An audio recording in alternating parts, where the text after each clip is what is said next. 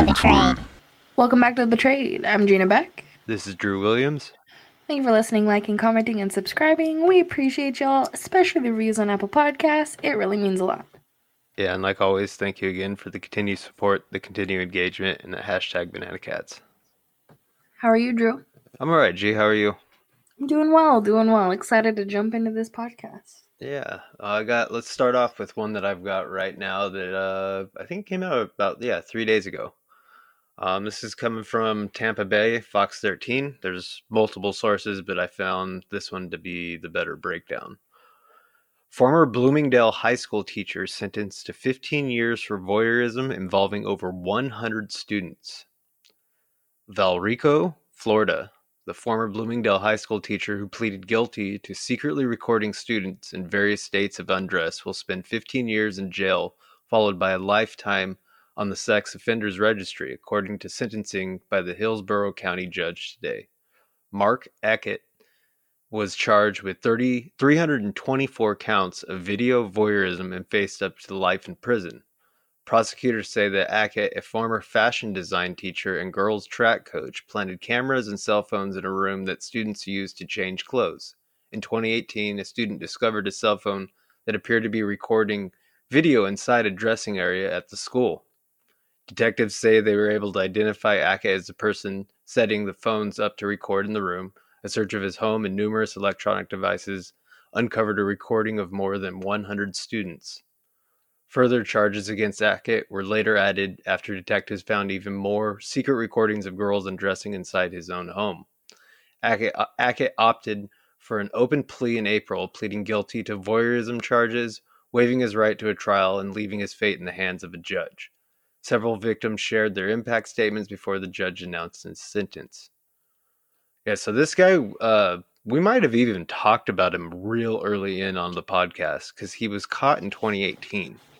And like how we always say is that things take time, and this guy pleaded guilty and it still took a lot of time to get to sentencing. What he did is so beyond disgusting. So I really hope that, I don't know, I hope that things like this really makes I don't know how many people see news like this, but I hope that the disgusting creeps see news like this and it makes an impact on them. You know, it makes them think twice. That's what I hope, because other than that, what's the good that comes of it? You know what I mean? If it's not helping. So I hope that people see this and it detours them from doing this kind of stuff. Yeah, and good on the police department once again for actually following through and collecting more and probably helping victims out now, because I can't even imagine what those girls are feeling like, knowing that they were put in such a terrible situation like that. Yeah, absolutely. Definitely. This kind of leads into the next thing that we want to talk about. This is pretty crazy. I want to read this news article that's from NBC2. It was published Wednesday, February 10th. This takes place in Southwest Florida, right? It's not your imagination. The technological revolution in the last 2 decades has made the world a much more dangerous place for children. And the pandemic didn't help. I agree to that. The National Center for Missing and Exploited Children released a report stating January through September of 2020, they received a 98.66% increase in online enticement reports and a 63.31% increase in cyber tip line reports compared to the same time period in 2019.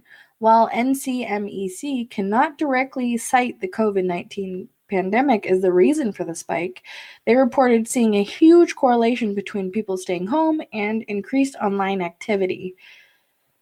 The pandemic has presented challenges and opportunities in the fight against child sexual exploitation. In the first quarter of 2020, NCMEC became aware of the predators openly discussing the pandemic as an opportunity to entice unsupervised children into producing sexually explicit material.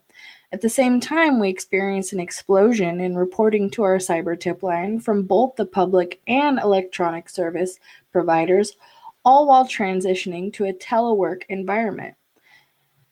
Vice President John Sehan of NCMEC's Exploited Children Division broke all that down for us in the article. And while NCMEC does not break down reports by county or state sheriff's departments in the Southwest Florida, reported seeing a similar and disturbing increase in sexually exploitive online behavior toward children during the pandemic. COVID absolutely, the quarantine and the lockdown definitely affected the amount of exploitation happening. And we talked about this numerous times during the pandemic on the podcast, how it was going to be a factor with children being home, and school was like their only outlet, or getting out of the house in any way, shape, or form was their only outlet of just getting away from something, if they even could. Yeah. So being stuck at home no matter what, with nothing able to drag them away from that, just ongoing abuse, I mean, that's torture. So can't imagine just how many kids didn't have an outlet to speak to, because from experience, my sister, the only person my sister was able to talk to that she felt comfortable enough after she told my dad and he didn't believe her was the school. So with the school not being there, and people that you feel like you can trust, and counselors and stuff like that, who can they go to that they feel comfortable enough to go to?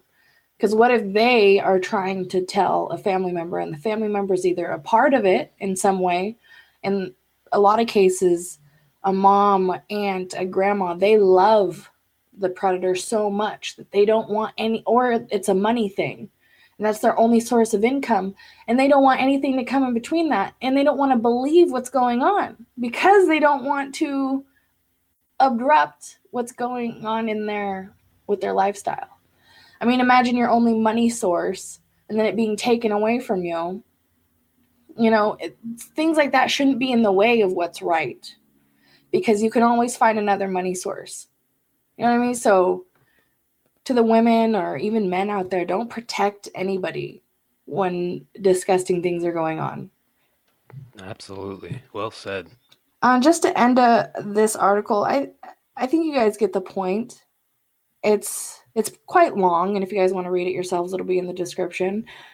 But it's just insane how the numbers are so high. So I want you guys to really take that in, and if you just keep your eyes open. You see a kid at the grocery store or out anywhere, and there's any sign of them needing help, like I always say, you should speak up and not stay quiet during situations, even if they're public. A lot of people just walk by or pull out a cell phone and post it somewhere. Like, speak up and be. Well, even to add something to that's in the article, they end it. It is very long. There's a lot to take in, but they do end it. There's a part where it says, how can you protect your children? And they just say communicate, communicate, communicate, which is basically what we say all the time. Monitor and communicate. Yeah, for sure, exactly. It's not it says at the end here, it's not the guy that's the creepy crawler. It can be, but it's not usually him these days. It's the guy that's out there with a handful of balloons handing them out. It's the guy that's sitting on his front porch with a new puppy. It's your neighbor. It's your teacher. It's the daycare host. It's the guy at the wedding in a gorilla suit. Like, it's those people. It's the guy in a business suit. With a wife. They generally do not look like the stereotype that we all think they look like. They're usually right under your nose. I could name off so many different jobs that these men have that we've caught personally. Firefighters in the Army, security, doctor, ICAC, Internet Crimes Against Children. It goes on. Who's there to protect people like that? It goes on and on and on. So, gas station clerk, like, it goes from all walks of life too. I mean, we're not saying it's not the grungy guy looking disgusting. I mean, it could be, but that's not always the case. Yeah, so I think we're going to end it on that, right? Yeah, this episode we will. Thank you for listening, liking, commenting, and subscribing. Until next time, banana cats. Love y'all. Banana Cats. Much love. Peace.